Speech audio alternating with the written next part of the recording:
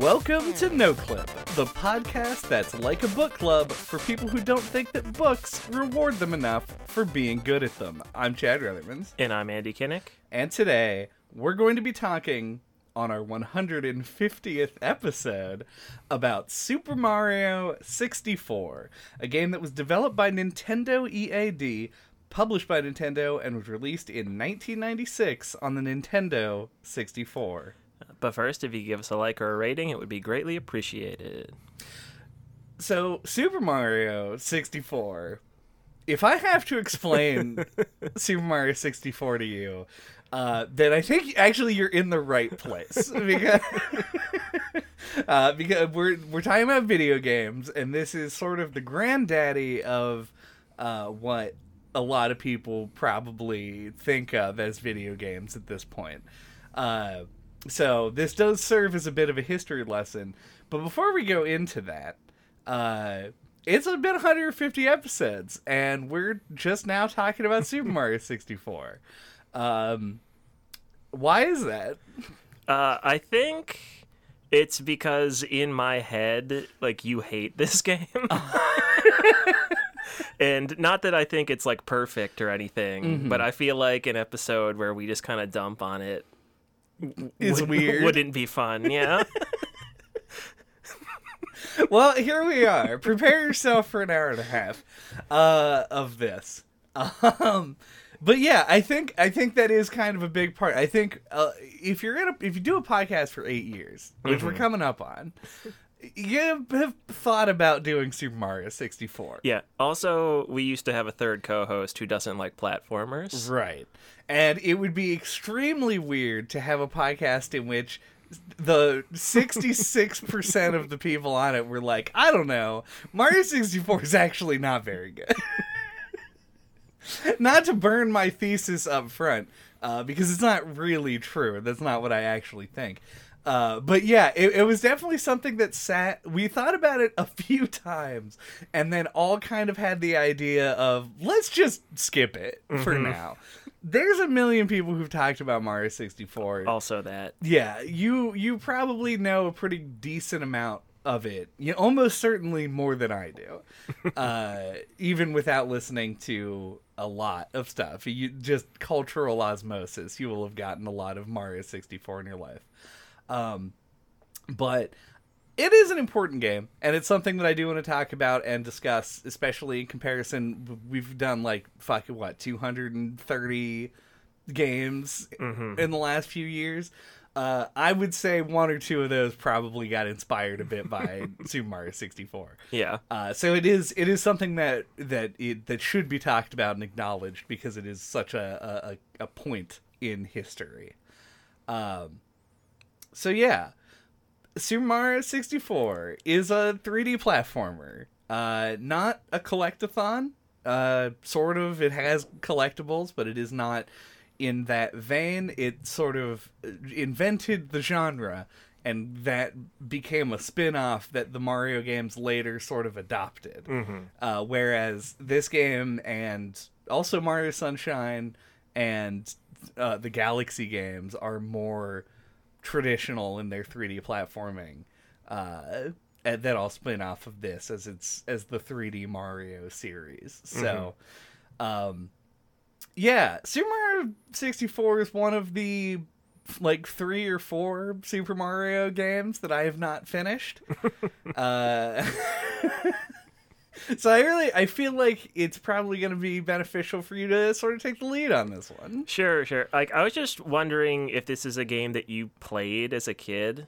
Right. Because for me, I am a classic 30-something, where this game is some of my earliest video game memories. I think this and Pokemon Red and Blue informed a lot of what games I like today.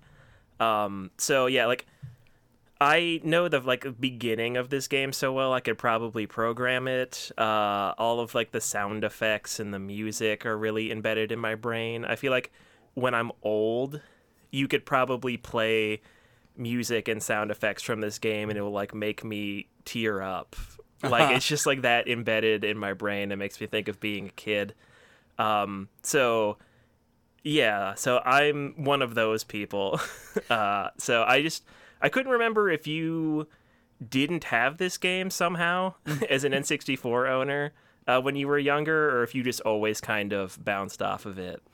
No, so as you said, I am not a typical 30-something because I am 19.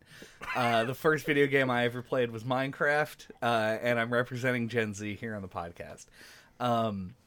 However, all of that is wrong. I did not somehow own this game as a kid. If you were to boil down my thoughts on this, I've played Super Mario 64 a dozen times. I've picked the game up and tried to play it several times, and every single time that I play the game, it is worse than I remember it being. I think that because I did not play this game as a kid, or for that matter, anywhere close to its original release, there is no growing to like this game for me. I don't think that this game gets better. Like, for me personally. Mm-hmm. And that is sort of like, that was my thesis going in. It's like, anything that I say about this game, you have to understand that this is coming from a person who, even though I understand the context and will try and put any criticisms I have in context where it is possible, I played it in, like, for the first time in, like, 2008 or something. Yeah. Like, I was an adult around the time, that I got that. So, I did have an N64. I did not own this game. We never bought it. I never rented it. The first 3D Mario game that I ever played was Super Mario Sunshine. So, it really is just like, there's a gulf of understanding between me and somebody who played this game growing up. Yeah, and I think that sort of thing is okay. I feel like it's something interesting that I was thinking a lot about while replaying it this time, because because obviously you can watch like speed runs of this game, right? And like people do all this crazy shit, so you're like, oh man, it must be like really precise. But then like if you play it now and you're not familiar with it, I'm sure it feels super janky, because like it really doesn't control like games like even a console generation after this. Like if you grew up like playing a lot of PS2 games, like it feels just a lot different. And like when we played like the Metal Gear Solid games, I know like to me those feel pretty janky, and to, like especially like Metal Gear Solid 2 I thought had like a way too many like buttons and fiddly things. And I think to you like it feels smooth and good. So like I was just wondering about like, does that make a game bad, or like what does that mean for a game where like there's like a dividing line where a lot of people like think it feels good and like tight to play, but then like there's other people who, if they come to it like long after its release, think it feels like garbage. Right. Like I just think that's like an interesting thing to think about. Yeah, I think that I had a thing about this, so I am glad that we came here. And that is, if you're anything like me, then the only people that you have seen play Super Mario 64 other than yourself in the last 15 years are insanely good at it. And so the lived experience of Super Mario 64 is very different than the experience of actually playing it now. And it is something that you have to get used to in order for it to work. I think that the jankiness in both in Mario 64 and I'm going to make an argument to a lesser extent in Metal Gear has to be viewed as more of a product of its time. I think you have to look past the controls in the modern day, try and put it in context with its contemporaries, and then look at game design in order to say whether or not it is good or bad. Mario 64, notably, does not have contemporaries. It was the first 3D platformer for the N64. The whole console was effectively designed around what they were doing with Super Mario at the time. They were striking out into a new way, and if anybody thinks that the first time that you do something it's going to turn out perfect, they're fucking insane. So yeah, I think that if you look at Mario 64 from a game feel standpoint, I think that most people, being honest with themselves, would agree that it is weaker than a lot of what we consider to be like a retro platformer. Mm-hmm. It feels a lot less precise than the 2D games from previous generations, and it feels less precise than other 3D platformers that came later, that weren't Space Station Silicon Valley, that had the benefit of experience and iteration. So I don't want to hold it against it. I will anyway, but only in like specific areas. That's kind of what I think. I think that Metal Gear's jankiness is part of its design. It's intended to be kind of difficult to control, and I also think that it was a bad decision. And you can see between 1 and 2 they made changes that made it much easier to get around. So that's my one disagreement. I think that Metal Gear could have been a lot smoother and just wasn't, or maybe it was taxing the hardware too much. Either way, I agree, Metal Gear 1 feels like hot butt to play in 2023. Yeah. Yeah, I guess just to continue on this train of thought up top, I was just thinking about, like, if we would have done, like, if we had this podcast, like, 10 years ago, which we almost did, which is weird to think about. Shit. Like, in the early, like, 20-teens, I think, I feel like I would come in here a lot more argumentative in defense of Mario 64. But, like, I don't know, it feels like a game that's, like, definitely, I think, in the last decade, I think has really aged. Yeah. Like, I think even just playing it in, like, 2011 or something, it felt a lot better, or, like, a lot closer to, like, when it came out and not as outclassed as it does now.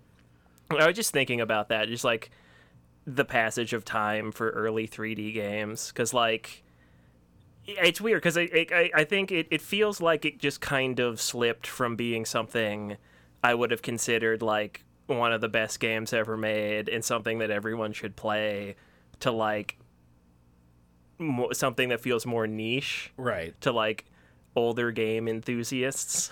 The Mario 64 has become your version of the Ramones, where when I was a kid, I was like, the Ramones are the most punk rock, greatest band of all time. Nobody even needs more than 3 chords. The fact that somebody figured out a 4th one is honestly blasphemy.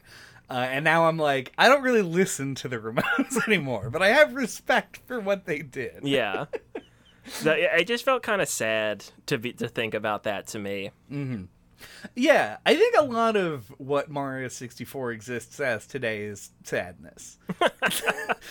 Because it is such a founding game. Like, if you were to map out a list of games that had, like, the most impact on the industry as a whole, you could tell somebody to go back and play Super Mario Brothers, and it is going to feel like a natural experience for that person in comparison to when you then go a few years down the line and say, now play Super Mario 64. Because if somebody hasn't played this game, going back to it, you have all of these expectations from more recent games, and it's just going to feel weird. Every 2D platformer controls similar to Super Mario Brothers. It was it also sort of invented a genre, not really in this case, but it brought it to wider audience appeal, and a lot of things draw back on it. And that's the same with Mario 64, but 3D is just so much fucking harder to get your head around. And so the fact that this game has those bumps and bruises over time makes them really show through, because it's a much more difficult system to use. But, I mean, I guess to transition from all of the retrospective, feely conversations, I guess I kind of want to jump in with, I guess, the hub world. Yes. Because that was one, like, the big things, I think, at the time that set this apart from other games, that it, like, felt like an adventure. and less like you're just playing levels from a menu. Right. And I think, yeah, I mean, it's one of the things that you're the most attached to, I think, if you played this at the time. And, like, I feel like it has a particular, like, kind of whimsy to it. And this, like, kind of, like, exploration and, like, discovery to it that I feel like I haven't really seen as much in other, like, hub worlds in other games I've played.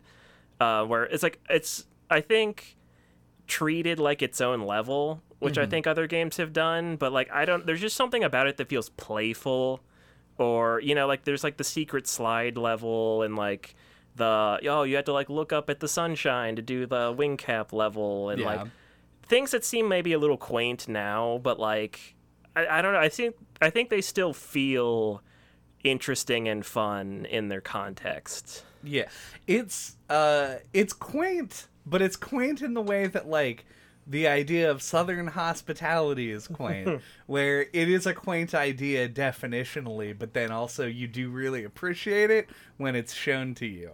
And so I have to get, I not only want to get behind the idea of the hub world, but I want to push it as maybe the best hub world that still has been made. Okay, I'm glad that you agree. That feels very vindicating.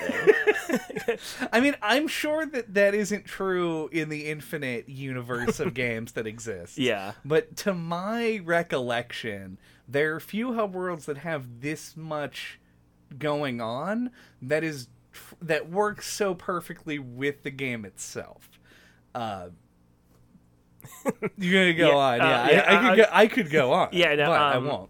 I was just gonna say, like, we do this podcast and we have a YouTube channel, and we always like say like, oh, like I could do a video essay on X topic, or whatever, and like that's like an idea I've had is like, I feel like Mario 64 may have nailed the hub world so hard on the first outing that no one's ever really tried to top it, which I think is interesting, because even other ones that are good, like even like Spiral Mountain or something from Banjo-Kazooie, I feel like doesn't quite go for the same thing. Right. It's just really well done, and I think just very, very impressive. Like there's, like, I think it's like what I said, like it feels very playful, and like it feels very creative. Like you do like the first set of levels, and you go down the stairs, and there's like a ghost that disappears into like the courtyard, and like the level is hidden inside of one of the ghosts, and like there's a lot of like things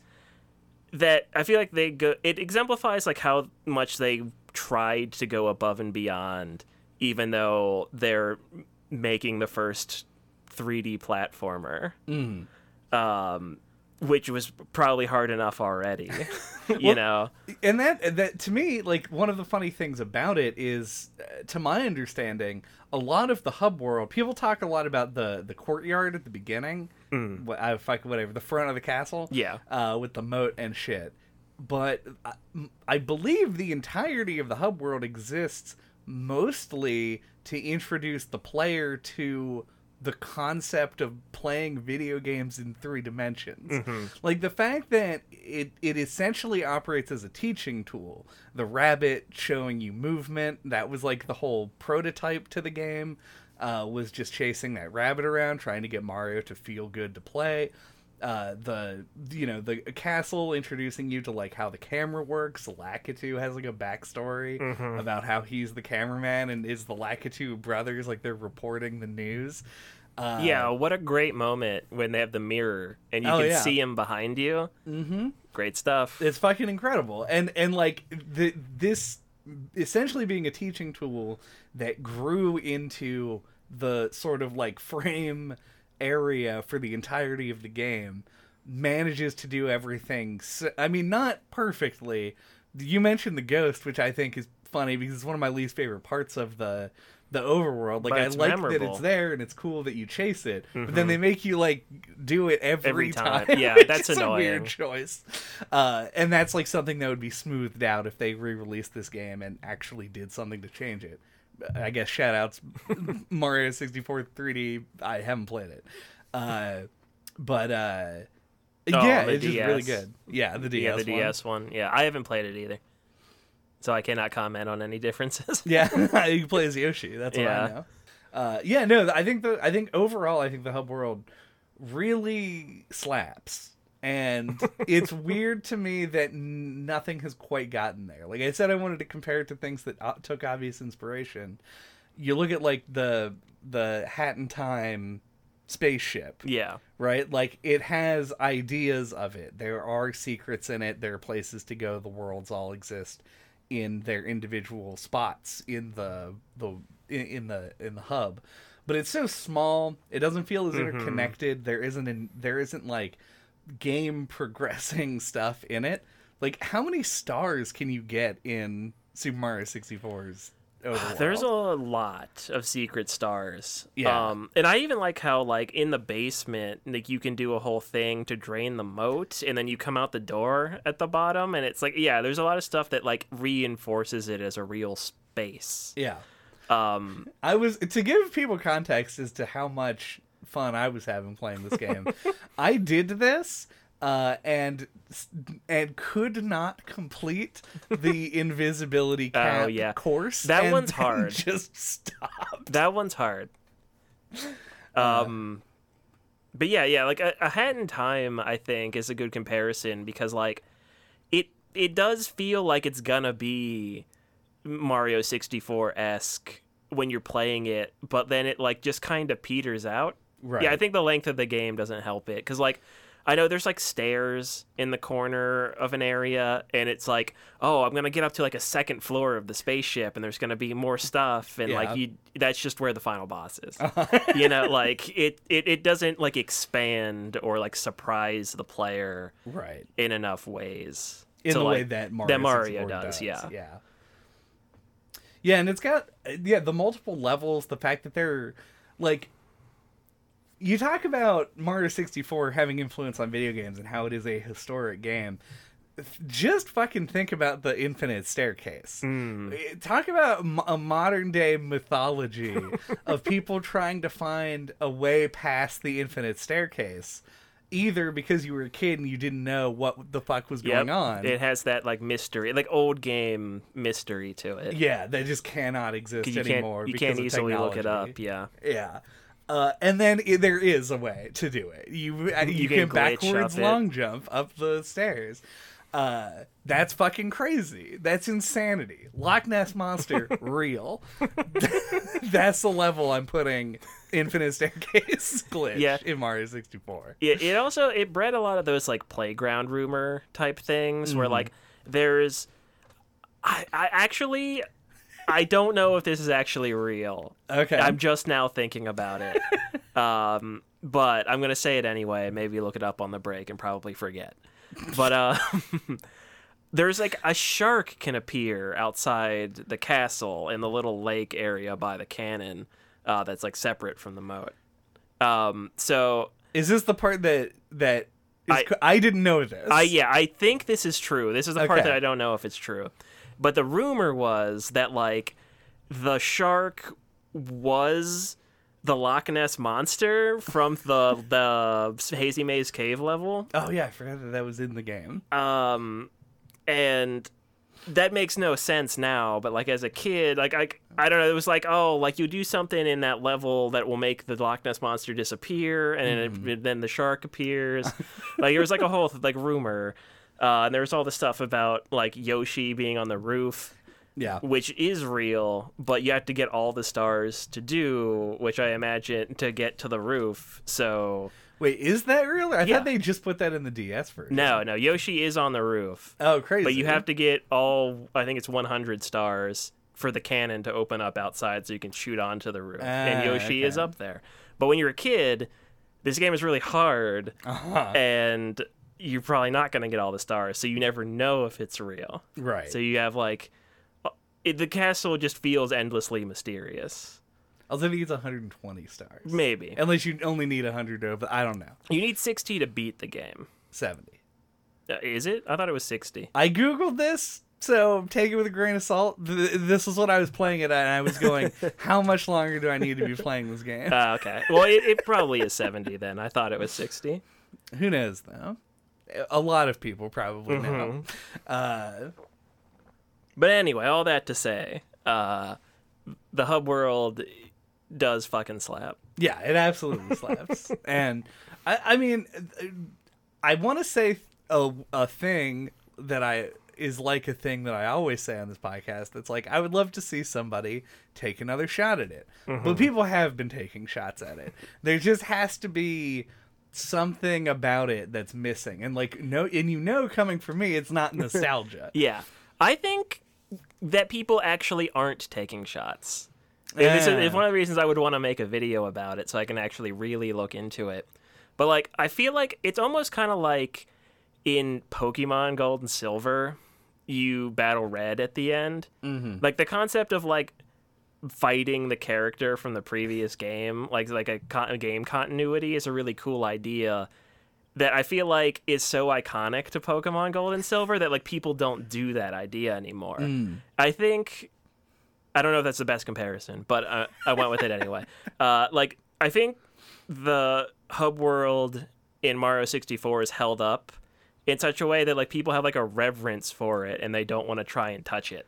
That could be. I feel like it would be difficult to tell. It's not like covering the Beatles, right? Like it's just like an unwritten rule, a thing that you don't do. But I think it is to people. Yeah, sure.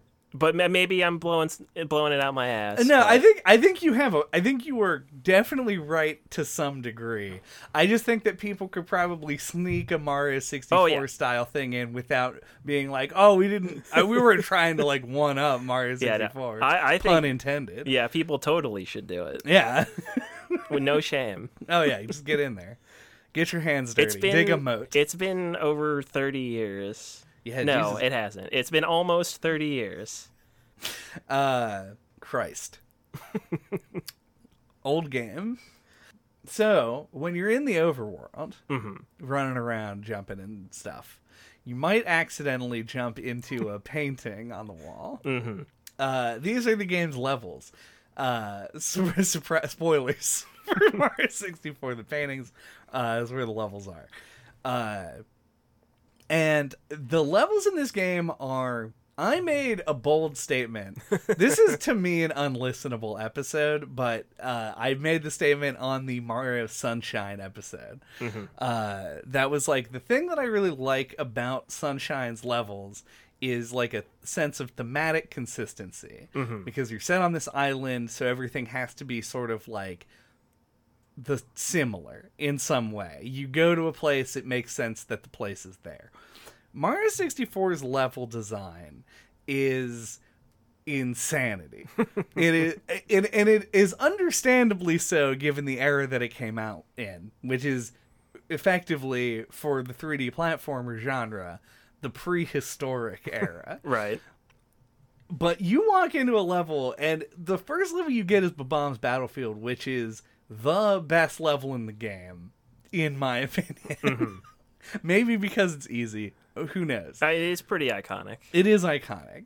And then you go into like fucking Thwomp's Fortress. Immediately you're on a floating island in space, and everything is just like sticks and blocks with patterns on them.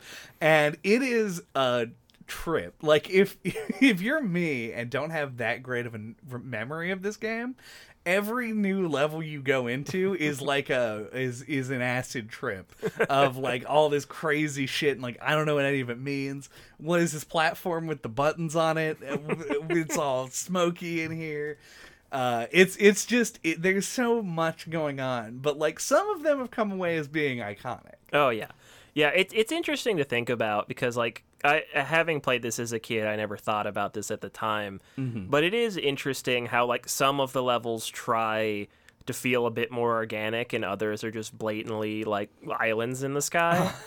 Because like when I think of the game, I think of the levels being islands in the sky. Right. Like because like I'm afraid of heights, and I always remember falling off levels in this game gave me like a vertigo feeling as a kid. So I guess that really stood out to me.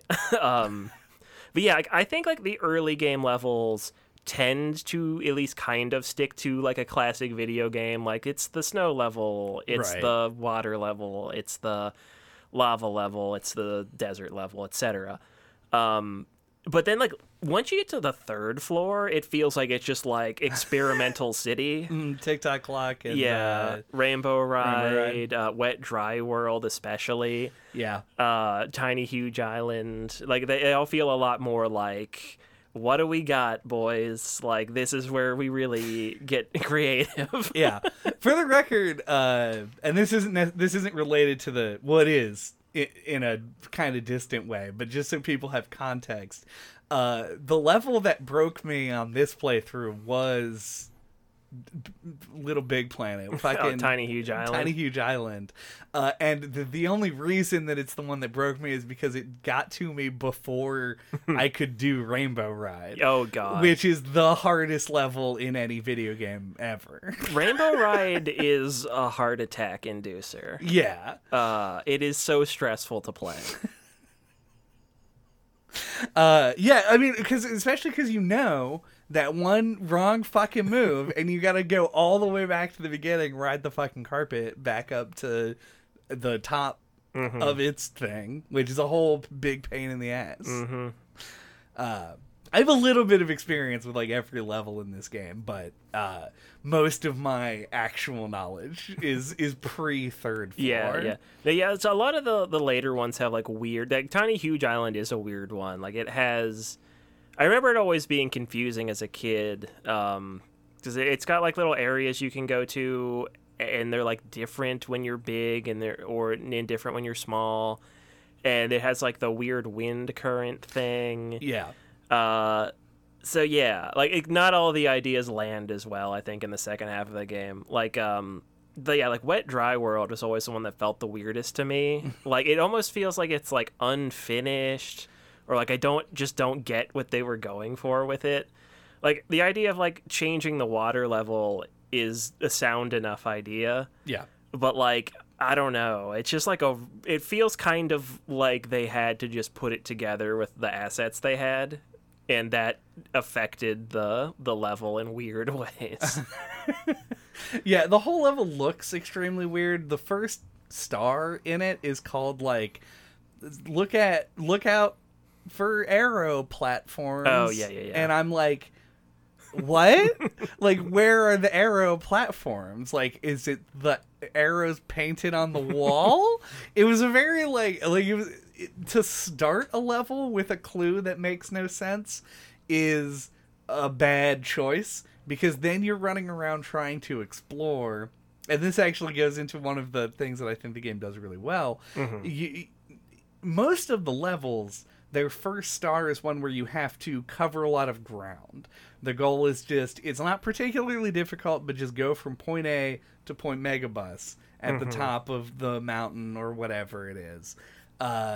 And jump off and get the star, and there you go. You did the thing. And you've learned the level as part of that. You know the layout generally.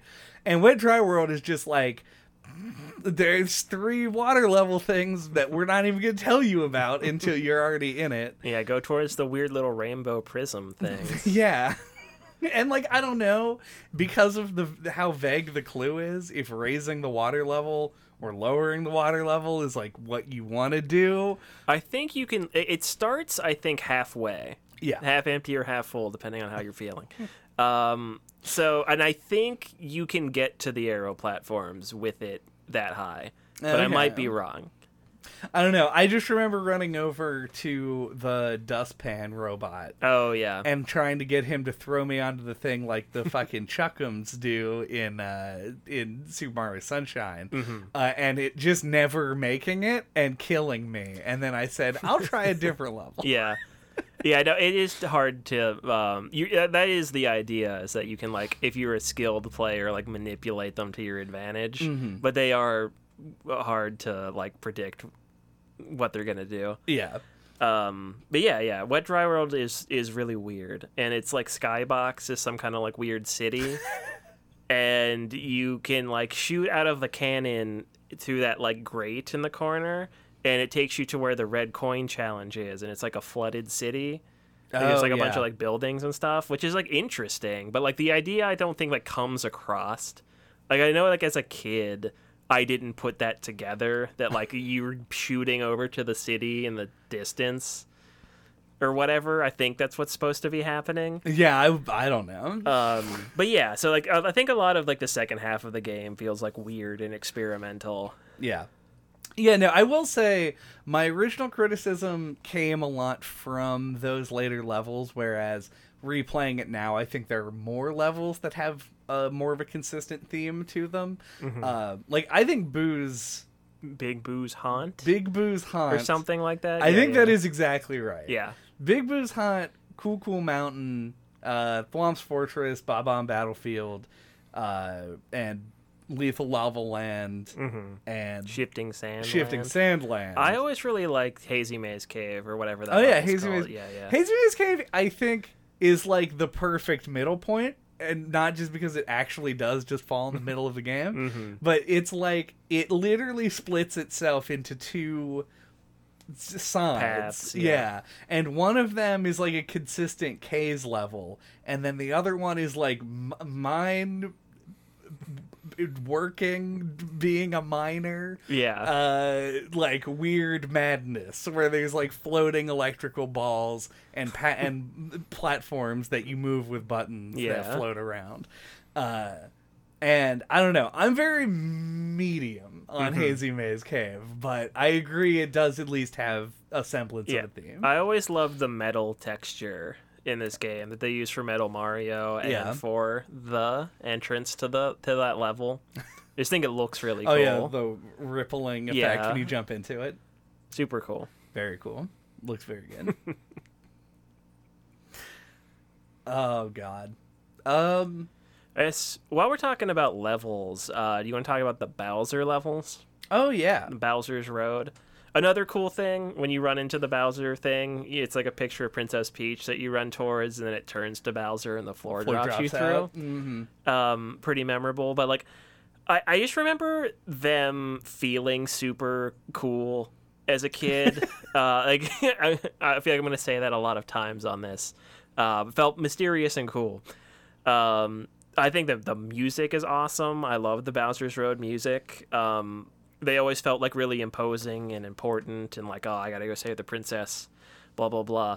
I feel like you can see, like, the interesting thing to me now about them is that you can like see the seeds of like what would become like the secret levels in Sunshine and just like Mario Galaxy.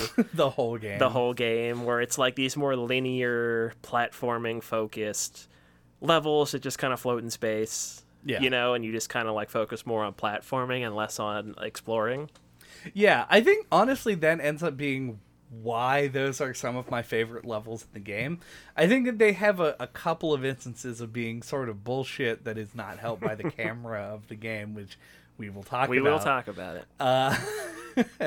But yeah, they feel very pure in a way. They're the most innocent levels, ironically, because they aren't trying to go for anything super high concept. It's just sort of a series of platforms, and it makes sense why they're there. And most of them are pretty fun. And I do like them a lot. I think they have a tendency to use these like little 2-block wide moving platforms a bit much. But otherwise, the challenges they present just feel like classic platforming challenges. And also kind of experimental in terms of like, this is a 3D game. What are some of the more abstract things we can do? What if 4 pyramids just kind of like get further away from each other and then close back up? It's like, is that hard? We don't know yet. Nobody's ever tried this before. Right. So it just gets put in the game. And then you see stuff like that show up later in a more sophisticated way. Or a less sophisticated way in the form of a weird shifting picture puzzle of Bowser. And like you see, it's just like there's a bit of a difference and little iteration here and there. And love those levels. Think they're great. I guess another thing about levels Yeah, dude, keep it going. is there's a couple of them that have a interior kind of area. Yeah. Lethal Lava Land and Shifting Sand Land have both the volcano and the pyramid respectively. Which is cool. I think that's always fun when there's like something interesting, like more to peel back about a level. But like I think it would have been really cool if they did the reverse, where like you start a level and then you're able to emerge into a bigger level. I just think that would be really interesting. Yeah, I think Psychonauts sort of did that with the where you go through the area with the fish with Linda. Oh yeah, Linda, and the then Linda interstitial. The Linda interstitial that then leads into the actual Fishopolis level. But I agree, it would be cool because you would not expect it in this game. Mm-hmm. And because it's just because you enter each level. I think Tiny Huge Island kind of has this because of the two ways to enter it. And I think, isn't there like if you do a special jump into Wet Dry Land, you end up changing the water level? You do, depending on how high you are on the painting when you jump in, it affects where the water level starts in the level. So if you do like a backflip, it'll be high. If you do a normal jump, it'll be medium. And then if you kind of just hop into it, it'll be low. So yeah, I think that like they were verging on being able to do something like that, and it's kind of weird that it didn't end up happening. I will say, similar to that, but not really the same at all. I haven't gone into a lot of what frustrates me about this game, but I had very much started expecting the worst from Mario 64 anytime something bad happened to me. Big shout outs that when you're in one of those levels and you die, when you go back in, you start in the sub world. Yeah. You don't have to re-enter the pyramid or re-enter the volcano. Oh, no, that would be a nightmare with the pyramid. Oh, yeah, the pyramid especially. but of course, if you run out of lives, you will have to do it. I know. So there is like a lot. That was a welcome reprieve from my abuser, Mario 64. Some of that forward thinking. Yeah.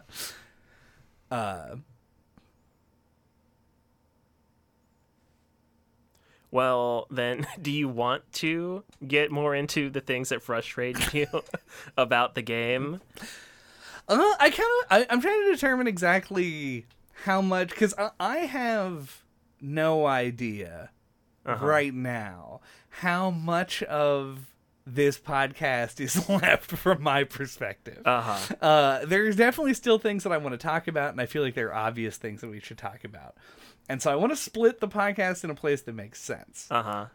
There might be a bit of a can of worms. Okay. If we start talking about certain things. So I do want to talk about level design. Okay. As a thing. And the way that this game is split up as a segue from levels. And then we'll probably take a break and go on. All right. Spoilers for a few minutes from now. We're probably going to take a break. All right.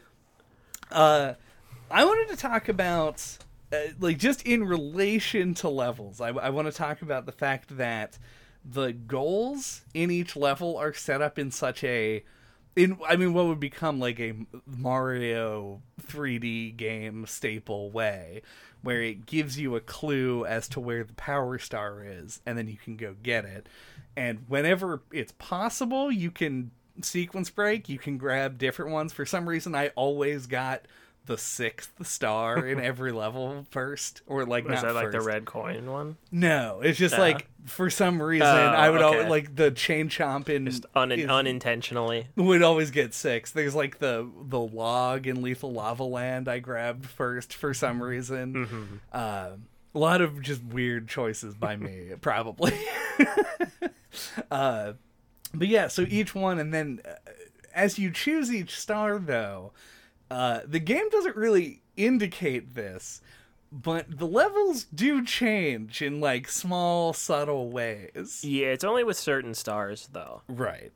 And I know that some of them are like, because like I said before, the only people that I've seen play this game in the last 15 years are all very good at the game. Mm-hmm. I know that some levels are like better set up if you're going for like the 100 coins because of reasons. I don't know. The only 100 coin star that I got was on Thwomp's Fortress because it seemed like it was pretty easy to do. And then I was like, that took a long time. I'm probably not going to do any more of those. But yeah, I don't know. It is novel and it's interesting, but it feels not well telegraphed to the player as to like what is happening in each level as you go in. Yeah, I think they were really banking on the idea that it's just going to be novel and fun for people to explore the 3D levels. Yeah, because like I was just thinking about this when I was like capturing the footage, because like I just know where everything is. It's like this game. It is weird to watch someone who knows it play it, because you just like run straight to the objective and do it in 2 seconds. Right. Yeah, this game is very short if you know where things are, more so than like other kinds of games.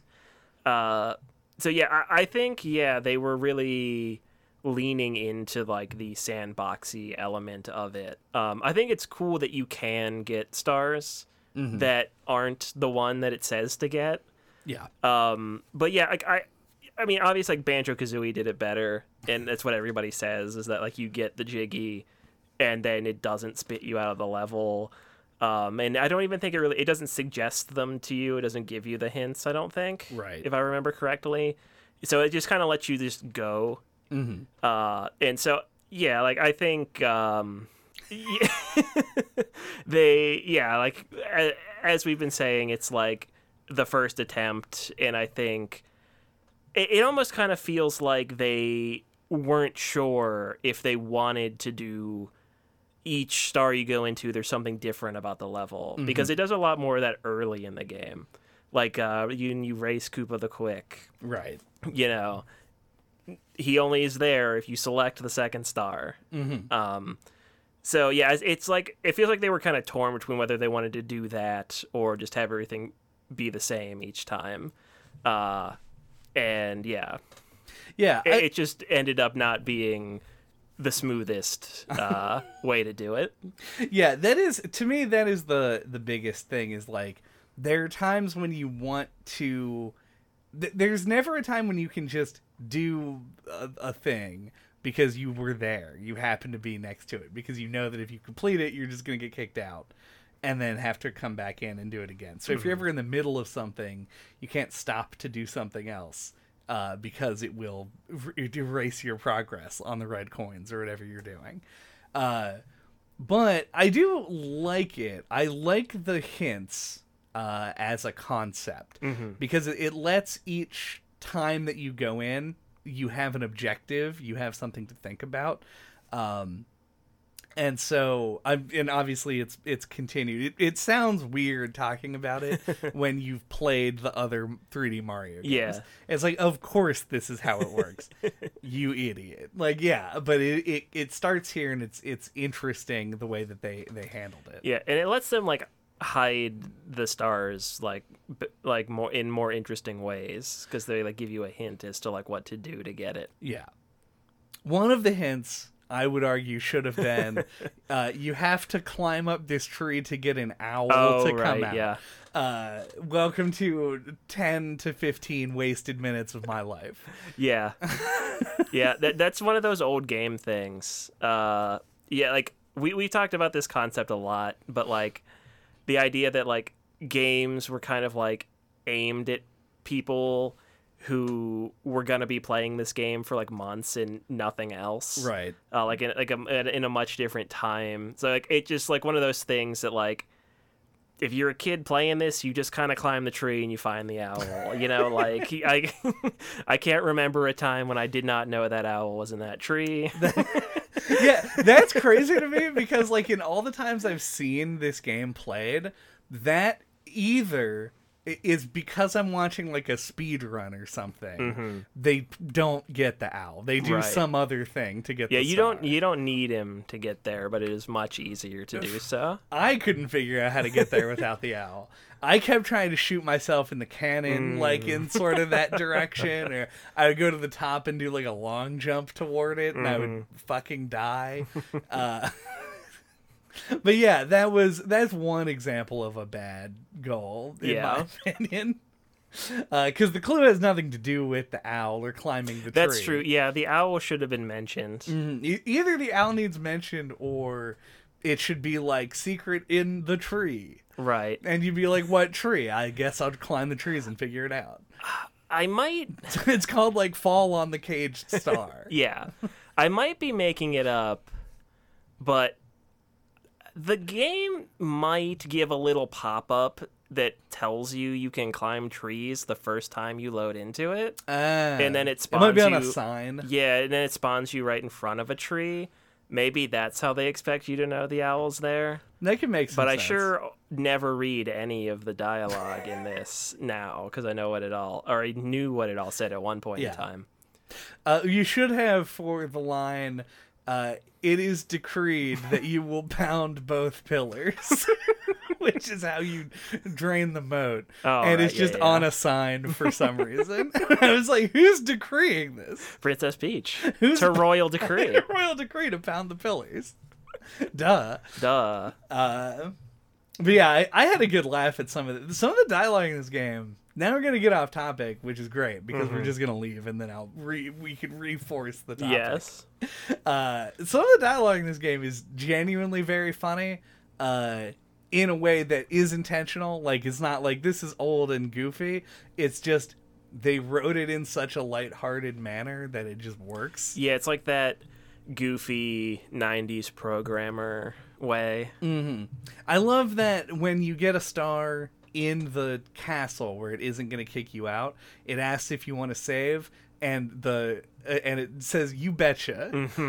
I'm like, fuck yeah. You betcha. You betcha I want to save. Like, what a weird menu option. And literally every other instance it says okay, but this time it's you betcha. That's killer. The Toads, comedy geniuses. Yeah. It's really one of the things I always thought was weird as a kid is how, like, Toad gets called out a lot of the time. Like, you have to be, like, looking right at him for him to be visible. I always thought that was strange as a kid. It's like an apparition. Yeah. They, like, fade in and out of existence. I probably thought of it that way. Like, the Toads were, like, ghostly beings or something. I just think that's a really weird thing. It's easy to just not notice them. Yeah. Oh, for sure. And they do just sort of like sit there. And like like the one I just mentioned just gives you a star. Like, don't have to do anything for him. You just talk to him. He's like, thanks for opening up the door. Here's a star for you. You betcha. And I'm like, oh shit, like, you found one of the castle's secret stars. Exactly. I was like, damn, okay. I didn't even realize. But you have to go look straight at him, and he's like just in a room behind some stairs. Like, it's a weird choice the way that they put all of them in places, and I have to imagine it's to save like memory. Yeah, I guess is that maybe those were just signs at one point, and like late in development they decided to make them Toads, just because that would be fun. And it is fun. Yeah, but that's just a guess. Yeah. That's all I had to say on the dialogue of Super Mario 64. Do you want to dive into the mechanics at a deeper level and talk about how the levels themselves are actually designed after the break? You betcha. You betcha.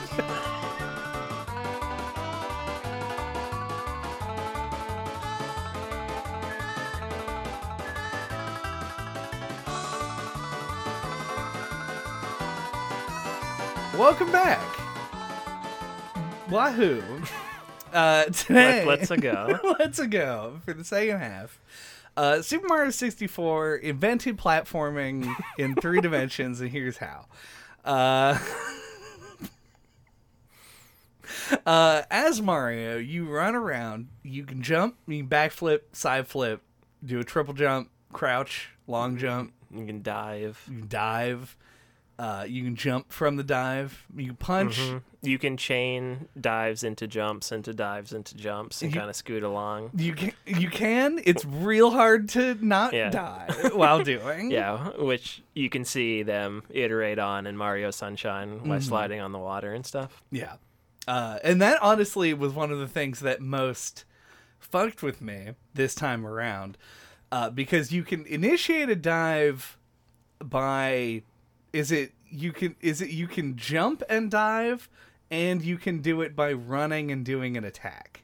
I think, yeah, that is correct. You can dive out of a jump, but yeah, you can just run and dive too. Right. Take a more of a horizontal momentum thing. Yeah. And that would fuck me up constantly because I would dive accidentally. Yeah, the dive works as like a cancel out of a jump, kind of. Right. So it just ends up being like, that was a little bit unsmooth. But otherwise, most of Mario's like, oh, you can like wall kick and climb shit, whatever. Wall kicking, yeah. Which is like a whole thing. I didn't realize that wall kicking was in this game. I played the game multiple times before, but I think everyone on the planet thinks that they have an operating knowledge of Mario 64, even though you may not. And I don't, as it turns out. Well, I think I do now, but I didn't know that you could wall kick, and I didn't find a ton of situations where it was incredibly useful, but it was cool to know about it and do it in this game. Yeah, there's a few notable spots. Like, there's a star in Cool Mountain. Is that the one with the penguin? Yes. Yeah, okay. That's just called Wall Kicks Will Work, where you have to wall kick up a few different little platforms to get a star. Which I think is supposed to introduce the mechanic to you. The problem with that is that they put that star after the race with Big Penguin. Yeah. A star I have never and will never be able to get. Like, that level is actually pretty punishing for one of the first few. Oh, yeah. Because it's hard to get all the red coins, and that's the third star. So, like, if you get stuck on either of those, like, it's easy to just end up leaving that level. Yep. Because of, like, the slippery ice physics make it very easy to fall off. I was like, oh, yeah, the wall kick. Because, and there's like another one that I could never figure out as a kid.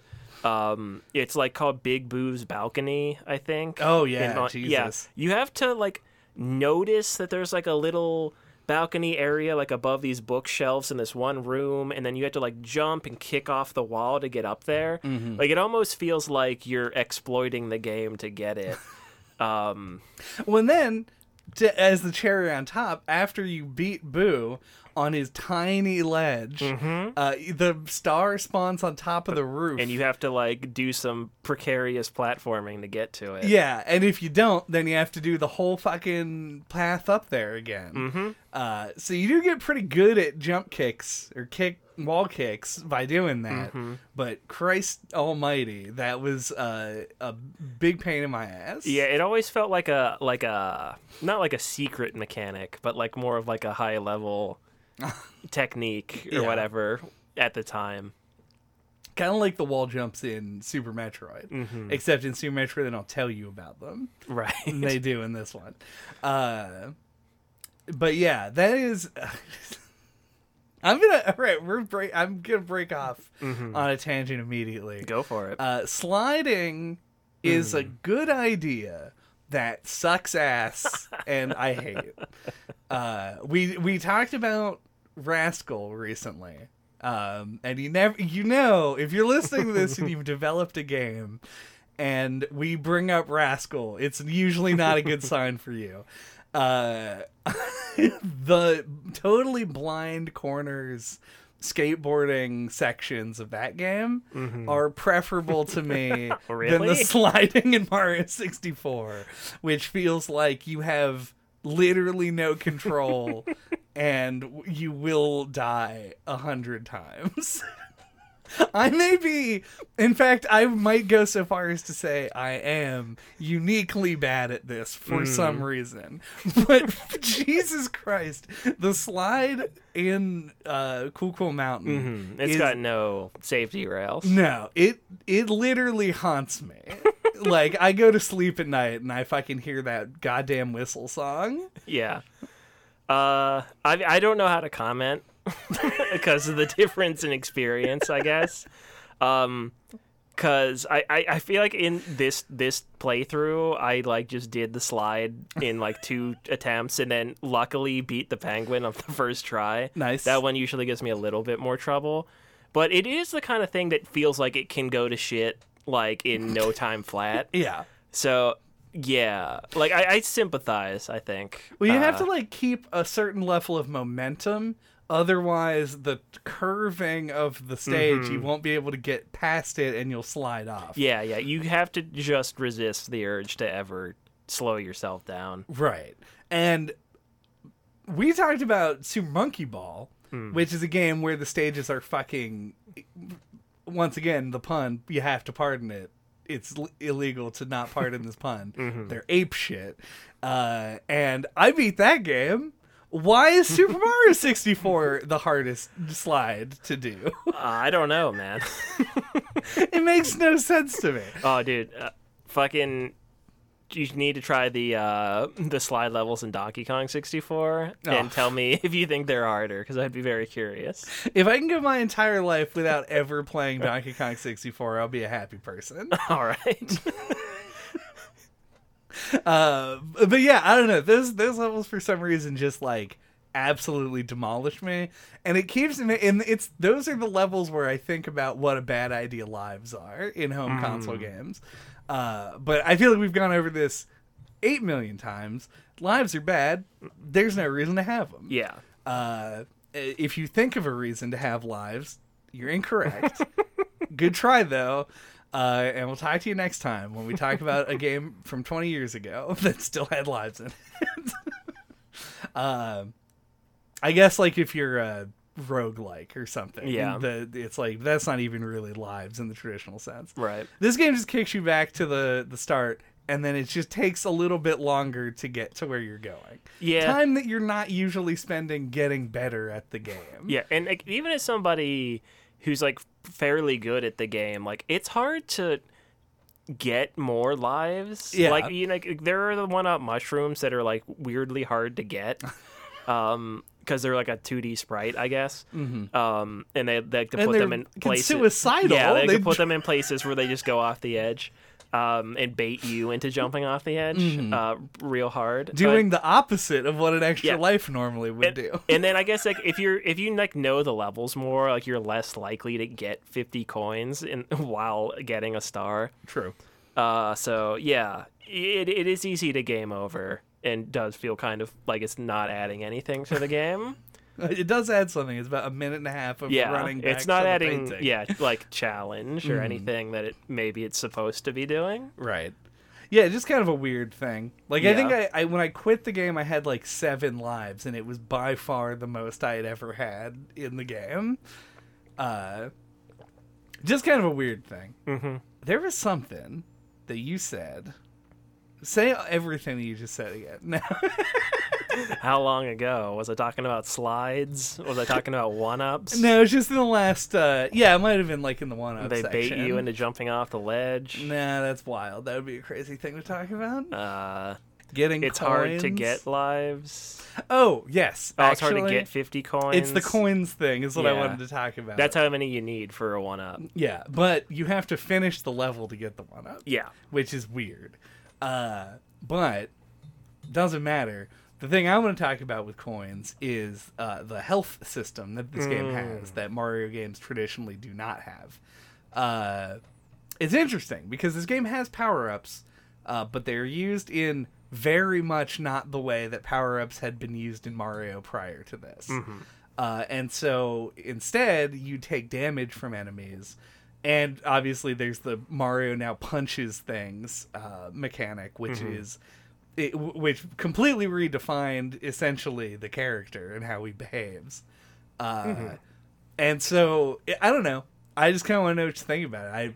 I have medium opinions. Multiple things I could go into off of that, because I Mm-hmm. think it's like a chain of things. Because I think the power-ups work differently in this game because enemies work differently in these games. Because, like, your basic Mario enemies, like Goombas and Koopas, Right. aren't that threatening, and in a 3D game, you can just run around them and never interact with them at all. Correct. Also, Koopa's vanishingly rare in Super Mario 64.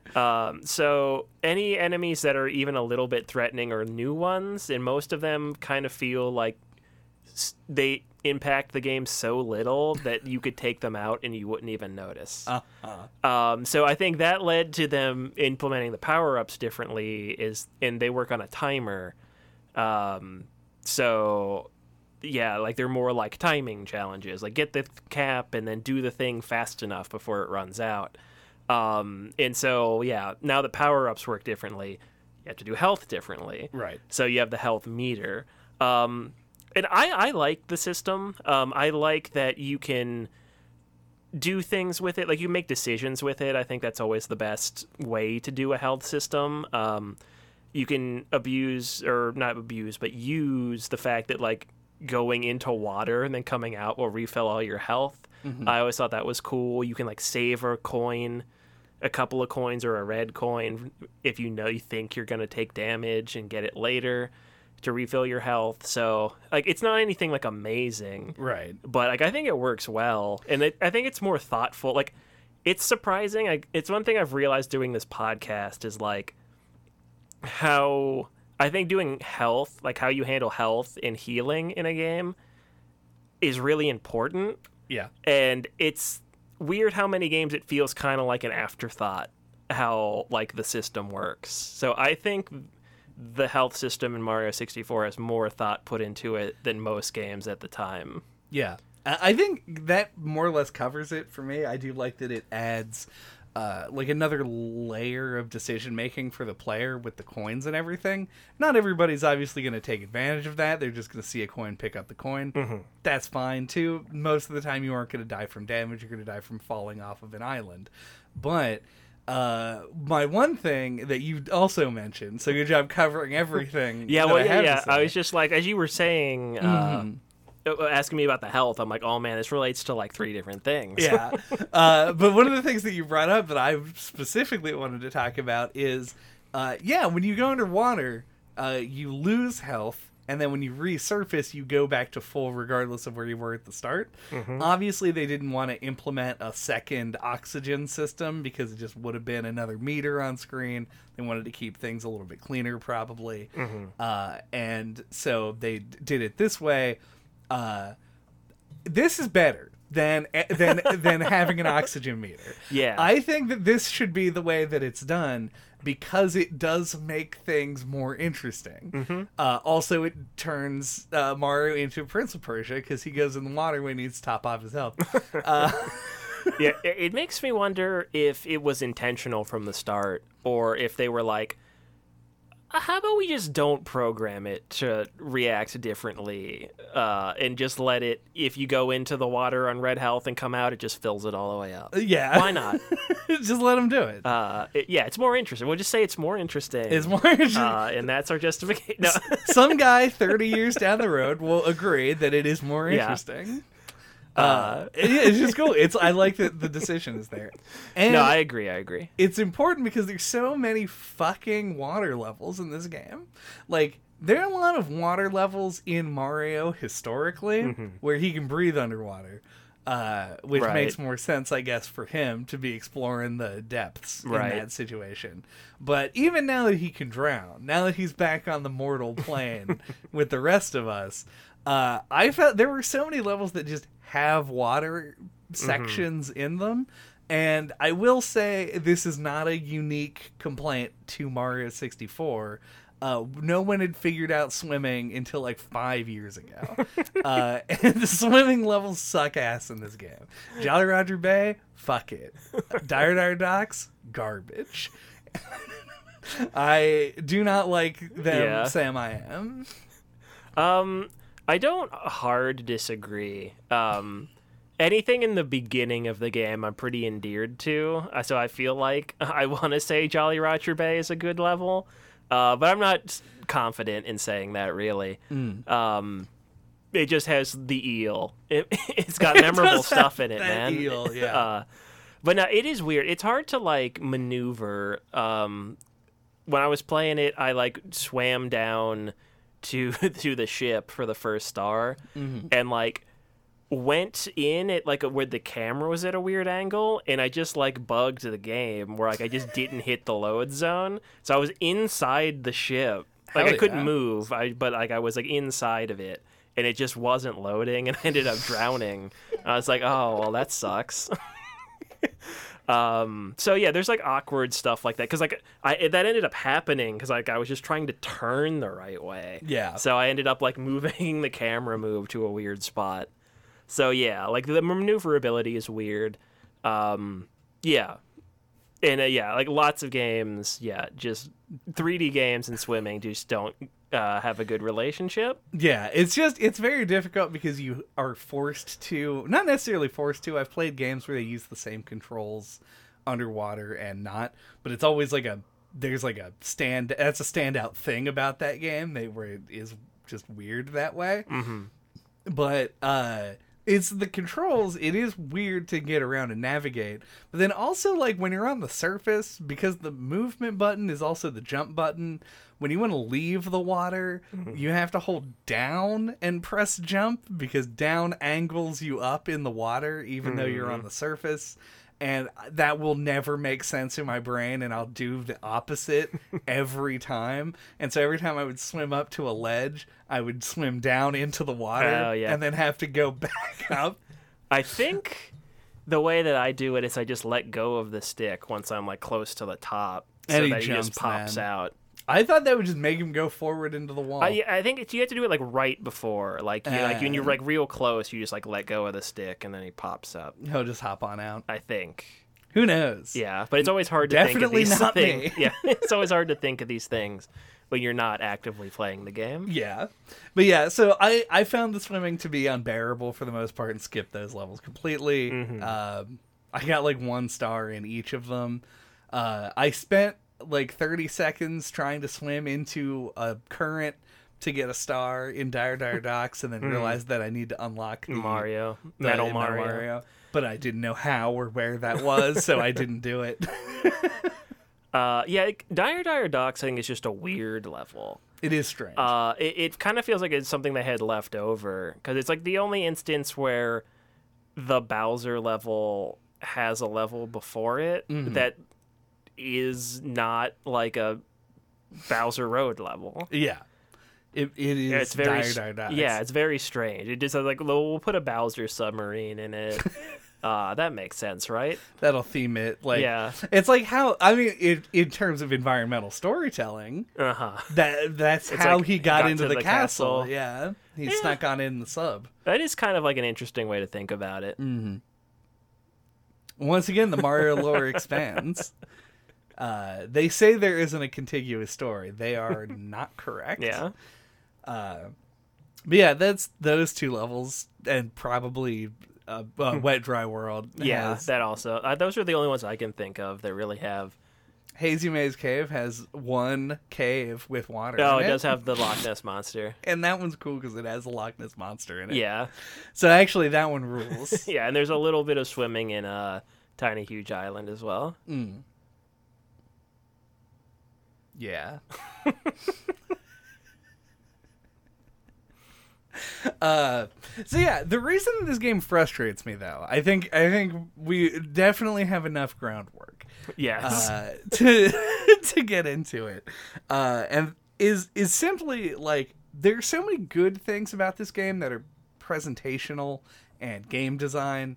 There's a lot of stuff here that goes on to become iconic, and for good reason, but the tech or something just was not there to make Mario control in the way that is necessary to do the things in the game. And that is, to me, the biggest disconnect. Like, do I think that Mario 64 is a good game? that depends. Like, there are elements to that question. And to me, it's like, I feel like the game is tuned for a Mario that can move like Mario and Mario Sunshine. But Mario 64 can't do that. He, like, has a weird momentum and stops strangely. His turning radius isn't as good as you would want it to be. And just, like, the ability to control your movement takes a lot of focus. And that's why you see these people who are really good at it, who have figured it all out. It looks like Mario has amazing controls. But when you play it, Mario feels hard to control, difficult to, like, get around with. And it's part of the challenge of the game, yes. But also, there are parts of this game that are just... that feel unfair to me to play, where it's like, I'm not an expert at Mario, but I feel like this should not seem impossible. And I'm not just talking about slide levels in this particular instance. I think there are a lot of platforming challenges. I think if I had played it more recently, I would probably point to Tick-Tock Clock, because my understanding of that level, and from when I did play it many years ago, is that every jump is a living nightmare of moving platforms that are very small. And it's just like a lot going on. And probably our next topic of conversation after you respond to this, the camera's not helping anybody. Yeah. I mean, I don't know how to respond to it, really. I guess I do have one thing, but yeah, to me, few things in the world feel more familiar than how Mario controls in this game.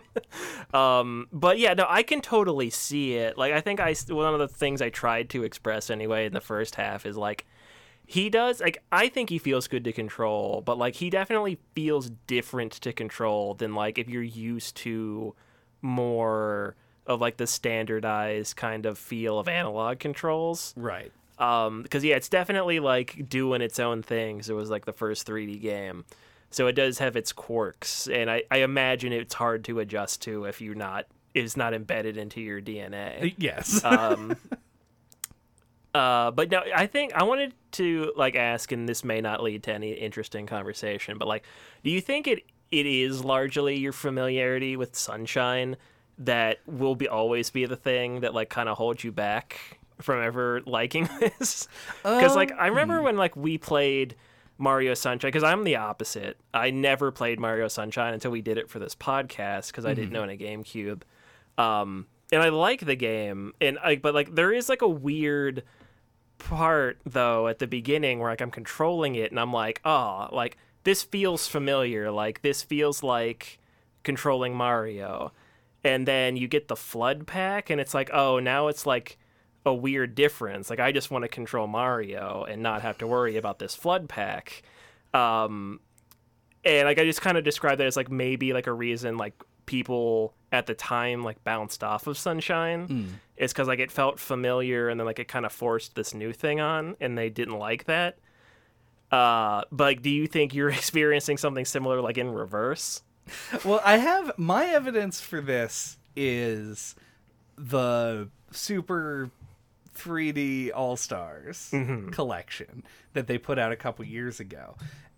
When that came out, the first thing that I did was play Mario Sunshine. Right. And obviously I felt like a fish in water because it is a game that I'm very familiar with, that I've played a whole bunch. And I crushed it. I beat the whole game in, like, a day. Like, I just sat down and was like, Mario Sunshine, done. Finished it. Did that. And then I moved on to... I think I then moved on a little bit to Mario 64, played a little bit of it, and was like, well, I hate this. And I've never played Galaxy, so I'm just going to jump to Galaxy real quick. And Galaxy sort of opened my eyes to what I think the actual thing is. And it is that I think that it is the tech, and I think that it is, you are right in that it's difficult for me to go back because of my familiarity with Sunshine, but I think it's my familiarity with modern Mario as a whole, less than specifically Sunshine, because the tech is entirely new in Mario 64, right? And the way that Mario controls is the way that Mario controls, and you and billions of other people just understand and know that. When I played Sunshine, everything felt normal. When I played Galaxy, it felt weird again, in a way that it didn't feel when I played like Odyssey when it first came out. Like I just got that made sense. Galaxy feels weird, and I think it is. I think it's a Wii hardware thing because they were controlling it with the fucking nunchuck and the Wii mode. Yeah. So it's like a different kind of situation there as well. And eventually I got used to that one, and like I finished that game. It didn't take super long either. And Mario 64 continues to bewilder me. So, like I said at the beginning, I don't think there's a world where I can brute force myself into enjoying this game. Yeah. But I do think that familiarity would make me at least better at it. Yeah. And and like I said, there are ways to get good enough to make Mario make sense. But I am not there, and every time that I try, the game breaks my desire to. I just find it really fascinating because like it was always like you get in your own head about like your opinions and just think everyone else thinks about things the same way you do. Yeah. Because like to me, I feel like in every single 3D Mario game, Mario feels like Mario to control. Like from 64 all the way to Odyssey. And obviously each game has its own spin on the mechanics and different quirks, but like his like momentum and his like just the way he feels like to jump and how he accelerates and stuff like always feels the same. Not actually, but it feels like familiar in each game. And I just thought, I remember it like blew my mind the first time you told me you don't agree with that. Yeah, no, to me it feels very different in honestly in all of the games. Like I think that every game has a different sort of feel, and to my... You're probably correct, but... Well, I mean, they definitely do all have like a little bit of a difference in terms of the physics, and like it's a different engine every time. Because like in my head, I feel like you could take like 50 playable characters like made in like a Dream style game where they're all like blank mannequins. 4 of them are programmed like Mario 64, Mario Sunshine, Mario Galaxy, and Mario Odyssey amongst 50 other characters, and I could pick out which 4 were Mario. Like in my head it's like that recognizable in all of its forms. Well, you think... Because to me, that like I play all 50 characters, yeah, and I could tell, even though they're blank mannequins, I could tell you which ones were Mario out of the 50. Because they all would. They would all feel like Mario 64. Well, not specifically just Mario 64, but they'd all feel like the universal Mario feel. Sure, that I'm trying to express. Yeah, I mean, and obviously that is sort of the thing. Like each game has a move or two that is different, but they all follow the same sort of guideline.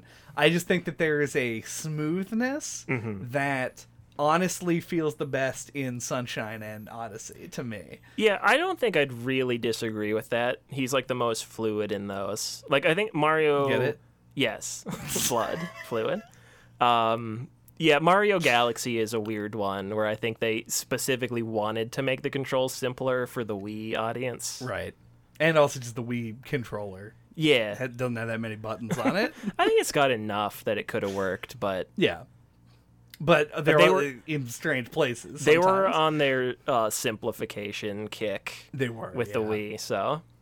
Yeah. Anyway, I just always found that fascinating. Yeah, because it's not like... When you think about it from a... This has become... The podcast up until now, canceled. This is just the... How do you describe game feel? Yeah, it's very hard to do. Yeah, it is like, almost impossible. I always think about this with, like, Dark Souls and Bloodborne and, like, Dark Souls 2. Right. Because, like, when I always try to talk about, like, what makes Dark Souls 2 feel different than the others, I was like, well... Because, like, when you play Bloodborne, like, Well, like it's faster and you dodge. It's like it's different in all these ways, but it still feels like Dark Souls. Right. And it feels like it's really hard to describe that. And when I'm saying it, I feel like the other person's not going to agree with that. Yeah, because they want like some kind of specific example, but it's like, impossible to give it. It's like the same kind of thing though. Like when you play Bloodborne, it feels like it's made by the same people that made Dark Souls, and like the character has a similar sense of weight, and like. But it's just hard to convey that. Yeah. Well, because literally that's an entire... It's an intangible. Yeah. It's a thing like, how do you get the sense that something is made by the same people? Like, it's not easy to describe unless they sign it. Yeah. Or, like, there's like a IMDb director trademark or some shit. Right. You're like, oh, of course, they put the Cadillac in the movie. But, like, when you look at Mario 64 versus Mario Sunshine versus Mario Galaxy, just all the ones that are included in the Switch game, you would look at all of them and say, they play the same. They control the same way. Yeah. But to me and to you, to a certain extent, with like Sunshine and stuff, just feels very different. It feels like there's divergence, divergence even, it like between the two. And to me, it's just like Mario 64 feels like playing with a sandbag strapped to my hands and knees. It's just weird. Yeah. Oh, but hey, remember that fuck-ass camera that sucks? Yeah, so to me, the also, camera... quickly, yes. To preface this conversation, camera in Sunshine sucks also. Yeah. I'm not defending that. Yeah, to me, the camera is the big thing about this game. Like, if I gave it to somebody, like, that's going to be the thing in my head that's going to make them bounce off of it. Yeah, it sucks that they remade this game for the DS. Because, like, I feel like it's deterring them from doing it again. Like, I feel like when they put out the 3D All-Stars collection, and I played through Mario 64 and then was gonna play through Sunshine and got busy and have never picked it back up again. But I would like to play it and Galaxy at some point. But, yeah, I played through Mario 64 and I was like, man, like... I wonder if there's like a mod on like Dolphin or whatever, some emulator that like gives this game like an unlocked camera. Because I feel like that would make a world of difference. Oh, yeah. Because it tries to do like probably what was like the best solution at the time for like the N64. If you have one analog stick, where like you can like snap the camera behind you, you can go into a weird Mario mode that lets you kind of look around more freely. Right. But like a lot of times it tries to like pick a specific angle that like it's programmed to think is the best for the sequence you're going through, right. And you'll often disagree with that and want to move it. And like sometimes you can, and other times it bumps into the wall and won't let you, and you're just like. So like to me, that's like the worst thing about it. Like you're always fighting the camera when you go back to this. They specifically call it out in the intro to the game. They're like, we're going to be filming from the recommended angle. I'm like, horseshit. No, you are not. You were filming wherever the fuck you want to be. But yeah, it is like the camera is the type of camera that cannot pass through walls. One, because it takes more resources to do because you have to occlude the wall when you go through it. Right. But importantly, it buzzes at you whenever you try and move it too far, which if you're playing... It has a little picture. They made a little graphic. It's like a camera with an X through it. Yeah. If you were playing this game on a controller with two analog sticks, like I would say most people who are playing the game for the first time now, there's nobody playing this game for the first time now, right? There is. They're playing it on a controller with two sticks. Your instincts are not going to be in line with this game's reality whatsoever. And when you hear that, you're just going to try and do it again every time. And it's going to get really annoying. And when you try and look around in Mario mode, you'll use the right stick to look around, even though you have to use the left stick to look around, because the N64 had buttons and not a stick on the right side. And it's going to jack you out of Mario mode and back into regular camera mode while you're doing it. And you're going to be confused and go, what the fuck is going on? Yeah. And then you have to recenter yourself. So it's a bad camera system that was probably implemented out of necessity that has become worse over time and plays terribly on modern hardware. Yeah, it's just it makes no sense that they didn't do the camera system again. Yeah, it's a shame. Yeah, like Sunshine too. Like I like Sunshine, but like the biggest thing to me is like how the camera behaves when you're using the flood and you're trying to turn. Like Jesus Christ. It just like whips around. Yeah, it's like programmed to like do the least optimal thing it could possibly do. But yeah, it's a shame they didn't update the camera at all. Yeah, because I think like Zelda got lucky that like Wind Waker and Twilight Princess are both on GameCube, which had a stick, right? Even if it was a weird C stick, so that when they did the remasters, they could just give it regular camera controls easily. Yep. Because like I think both franchises fall into like a weird time zone. Like with the bulk of their 3D catalogs as of right now, fall into an era where they didn't have full, like their 3D games without like camera control. Right. It's very bizarre. It's extremely weird. And it's weird for like the way these games have aged. That they don't have that. So like, yeah, it's one of the things that like I think this game has gotten to the point now. Like I feel like Nintendo likes to hold it up and polish it as their crown jewel and like be like it's great as it is. It does not need touched. I think it's time. It's time to touch it. It's time to remake this game. Yeah. Do you think that they have like Mickey Mouse syndrome, where they're like, we don't want to fuck with Mario 64 because it's too sacred? Yes, I think that's their attitude. But I think we've gotten to a point now where like it would really, I think, be cool to see it remade. I kind of agree. It feels appropriate now. I think it wouldn't have like 10 years ago. Yeah.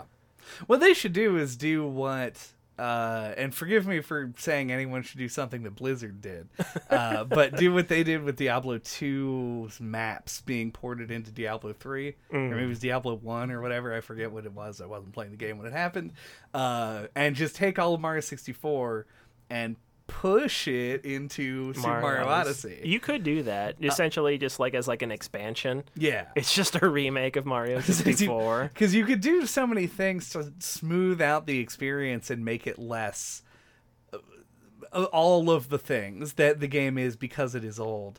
And you could do it in a way that people won't be like, they've ruined Mario 64. It's like, no, they added content to Mario Odyssey.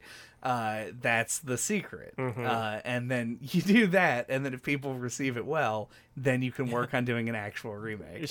Mario Odyssey plus Peach's Castle. Exactly, yeah. Because you've got the castle in the game already. You just go in and put the paintings in, and then you're done.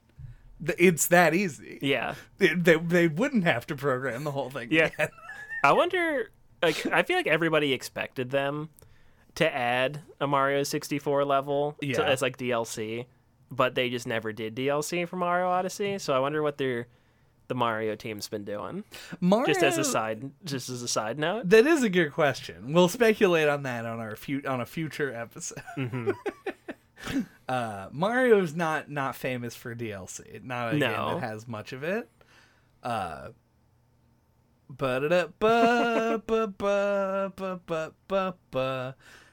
We can't talk about Super Mario 64 and not talk about music. Yes. It rules. Hell yeah. Except that one song.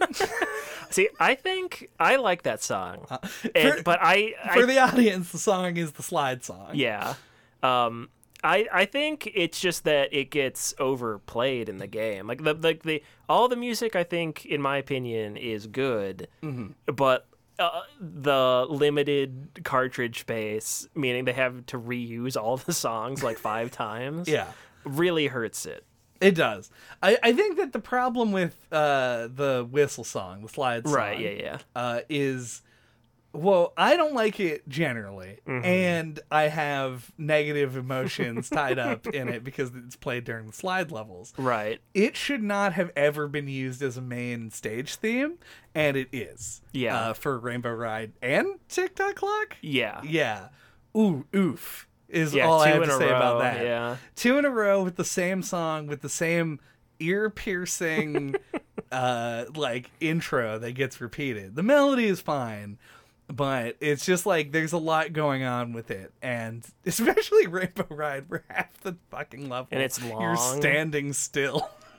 Yeah, yeah, I agree that it works better. It's like for the slide levels, you know, like it's for something shorter because it is a bit too repetitive. I think they could have gotten away with it for maybe TikTok Clock because it's pretty frantic. Yeah. But yeah, not a good match for Rainbow Ride. Does Boo's big score just have ambient noise and not a song, or am I misremembering it? It does, and that's a good call. It's so sick. It's got like ghosts laughing in the background and stuff. It's just like wind. Yeah. What a terrifying level. When the piano chomps at you, it's all the more startling. It's true. It's the number one scariest thing to ever happen in video games. And we all know this. And we do all know it. And I'll mention, I don't remember if I put this conversation in an episode at all. It may be in a bloopers episode, but I don't think it is. We jokingly did a list of our top 5 favorite songs from Mario Brothers. And by we, I mean I did it. And you sat there and went like, we're trying to do a sound test. Why are you just talking this much? And I did put on that list Bubba on Battlefield as one of the top 5. It does slap. It's so good. It's such a good song. That's my high and low light of the music. Yeah, I also think Dire Dire Docks is an all-time classic Mario song. Great track. Who knows which one I'll use? I'm just gonna use the whistle song. I assumed you would probably go with Bubba on Battlefield, but I'll offer as an alternative, if you want to consider one, the menu music, I think is really great. It's super good. And one that I always forget about, and I'm like, until I start up the game, I'm like, fuck yeah. This song is so good. Yeah, no, it is really good. And it also is, well, I guess the menu itself is not beautiful because it starts as just being a giant That's something we can mention on the way out. The big Mario head. Big Mario head. The menu in this game is unhinged in a way that you don't see anymore. You can mess up his face and stuff. Yeah, but it doesn't it just says it's not reflective of the game.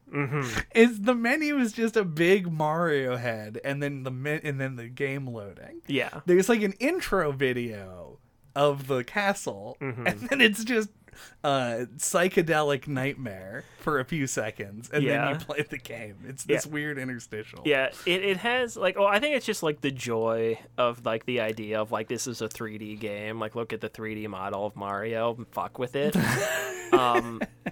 But yeah, like it has some of that like early 90s like Photoshop was just invented and maybe we did or maybe we didn't have it. Right.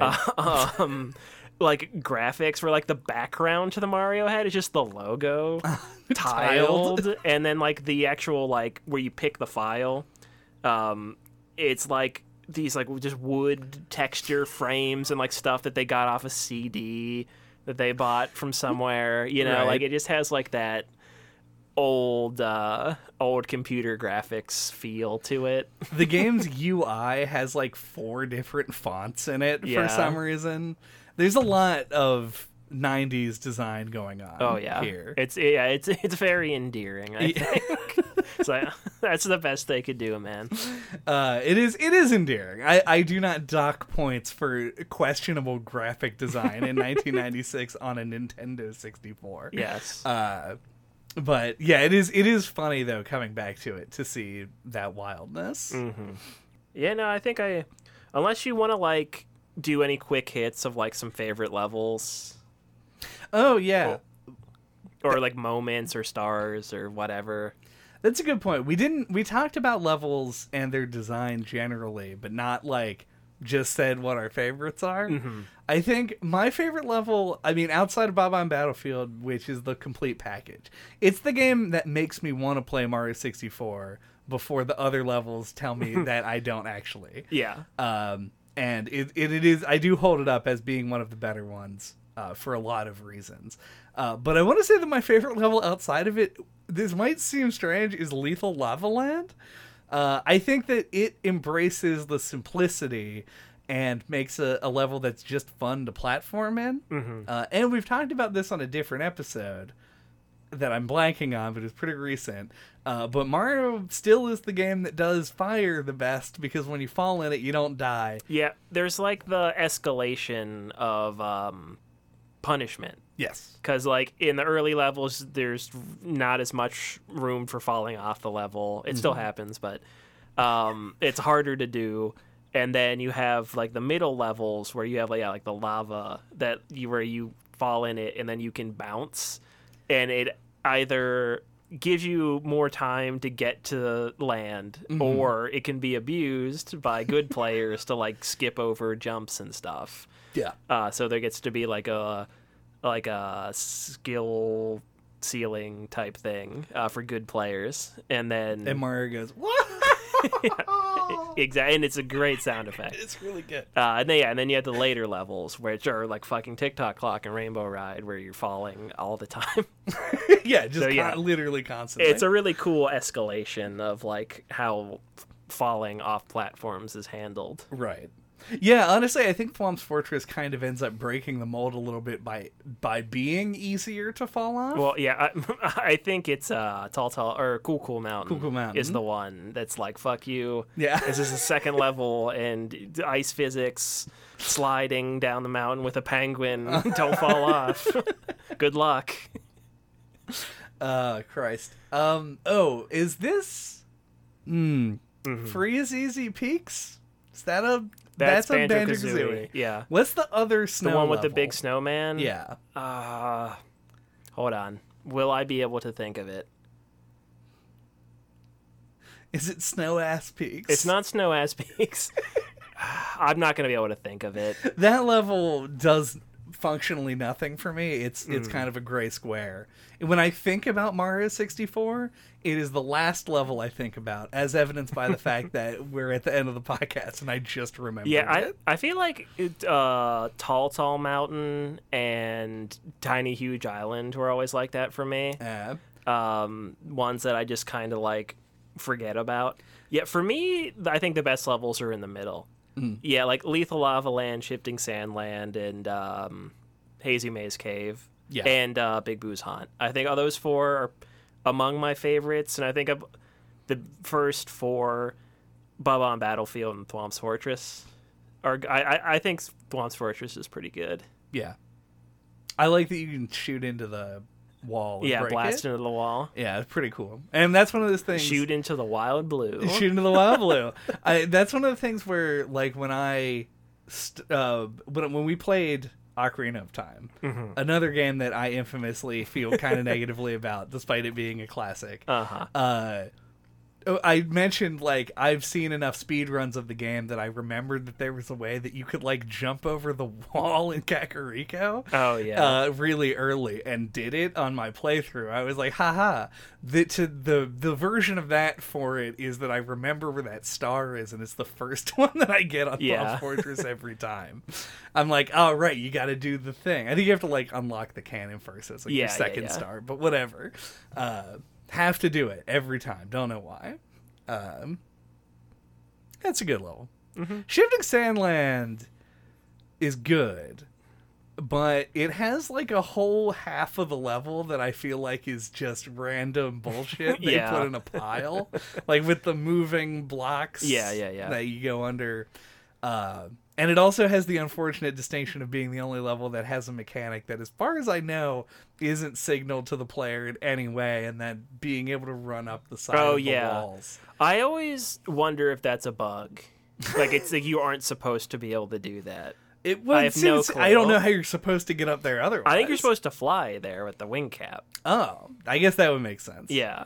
I've known about, because I exist on planet Earth. I know you can run up the wall. Yeah. But time cannot erase that particular weird decision or bug, whichever way it is. Yeah.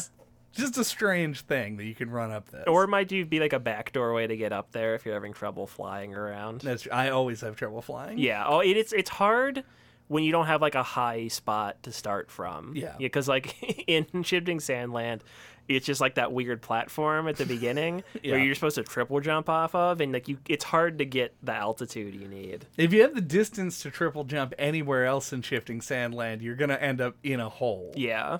in the shifting sand. Yes. Yeah, that's pretty much good, I think. Those are the levels I liked and the levels that you liked.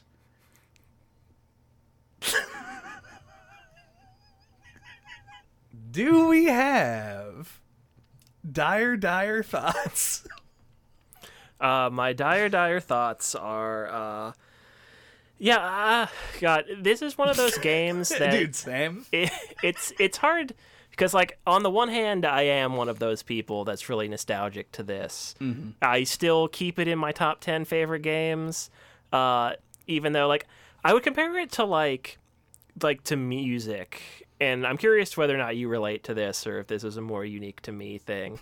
There are certain bands where like I listen to them so much that I can't really listen to them anymore. Mm-hmm. It's like their music comes on, it's like it goes in one ear and out the other. Like I can't concentrate on it, or it just doesn't do anything for me anymore.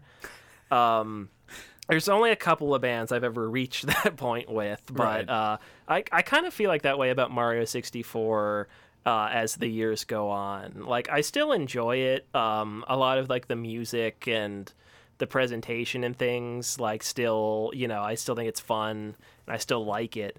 But like it's definitely like it's aged. It's definitely like something that doesn't feel as amazing and grand as it once did.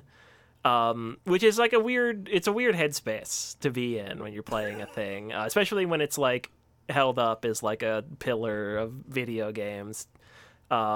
It's definitely got a full head of gray hair now. But that weird experience aside, I think like it's kind of remarkable how many things in this game do still impress, do still hold up. Like the hub world still feels very creative and interesting. I brought this up on the Ocarina of Time final thoughts, I think. But I think it also applies to this, where it's like you can kind of tell like Nintendo was kind of like at the top of their game when they made this. Like there's so many like fun, creative like ideas in here, like we said, like we're making a 3D game, so we'll put the 3D model of the head and people can mess around with it. It's gonna have a camera system and people might think that's weird, so we're gonna have a cameraman film the game and it'll have the part where you could see him in the mirror and it's fun. We'll put a level inside of an enemy. We'll do there's so many like interesting ideas I feel like they were like really ahead of the curve on, that like other people making 3D platformers, it took them a generation to catch up. Because they just were like doing enough to like get the game working. But like I think they really went above and beyond and put a lot of joy and fun and creativity into this, and I think that's the thing that still makes it worthwhile. So I guess I do really like it. I still, think it's a very important game, and that's not changed. It's just, I don't know. It's a weird.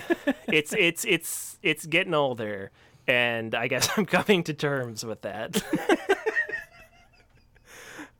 These are our sobering final thoughts. Because like I'm familiar with the idea of like coming back to a game I liked as a kid and being like, oh, this fucking sucks. Right. Or returning to a game I liked as a kid and it holding up. Like this isn't a weird middle ground that it's my first time really having an experience with a game like that. Yeah. I think Super Mario 64 is a bad game that no one should play. No. God, I really did. I wanted to... If this was me 5 years ago, not only has Mario 64 gotten old, we have also gotten old. Yeah. 5 years ago, I feel like I would have wanted to have been way more bombastic on this podcast and come in and be like, Mario sucks, can't turn around with him, he slides off the fucking map all the time, he's a piece of shit, and this game sucks ass.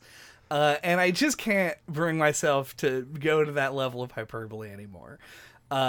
This game is important for good reason, and like most of the things you said are very true. I think that you can tell that the brains in the heads of the people who are working on this game were thinking of things years ahead of where they were going.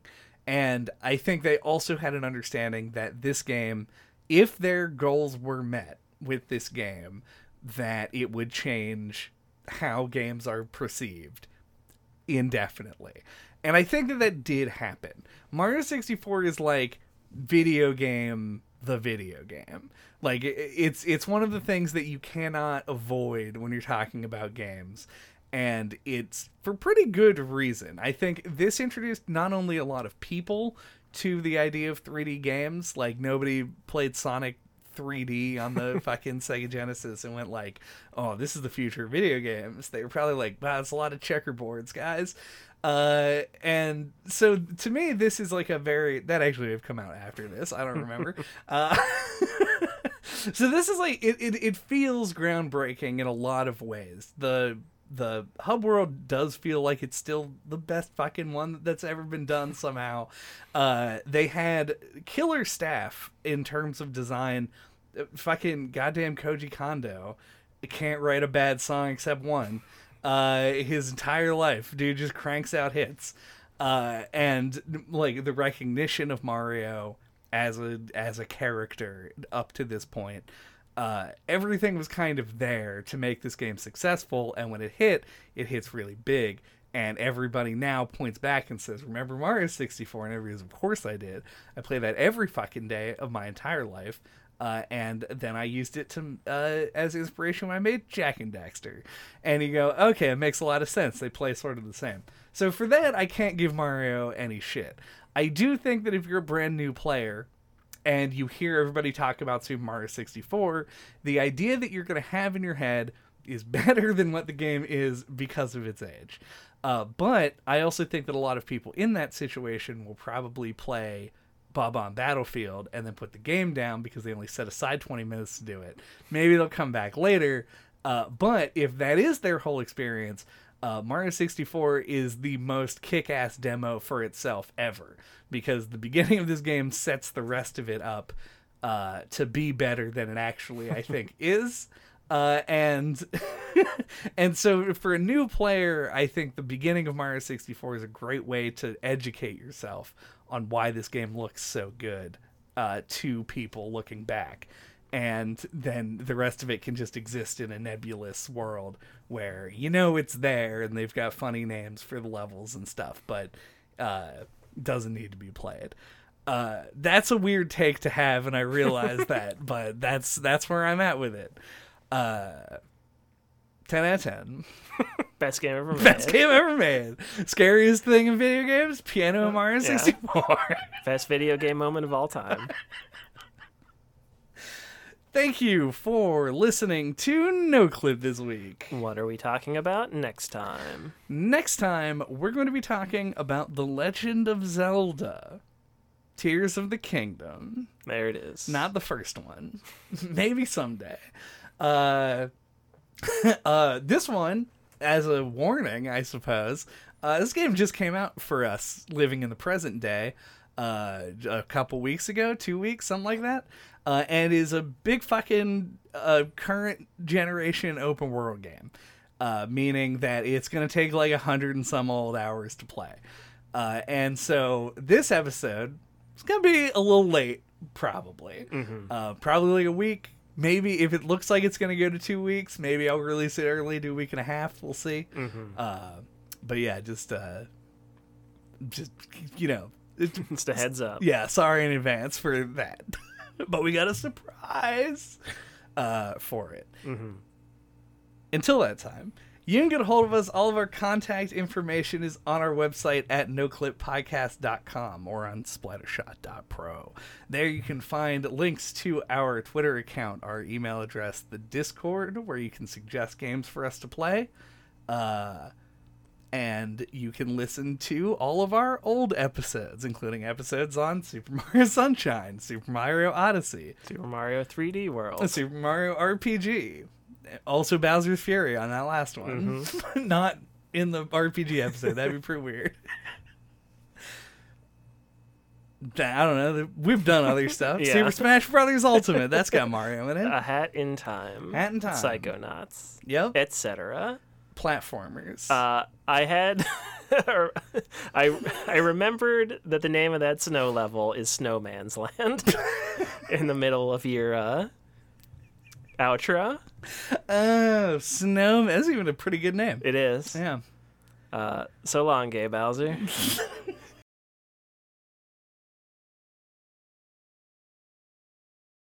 Let's try this one more time with feeling. All right.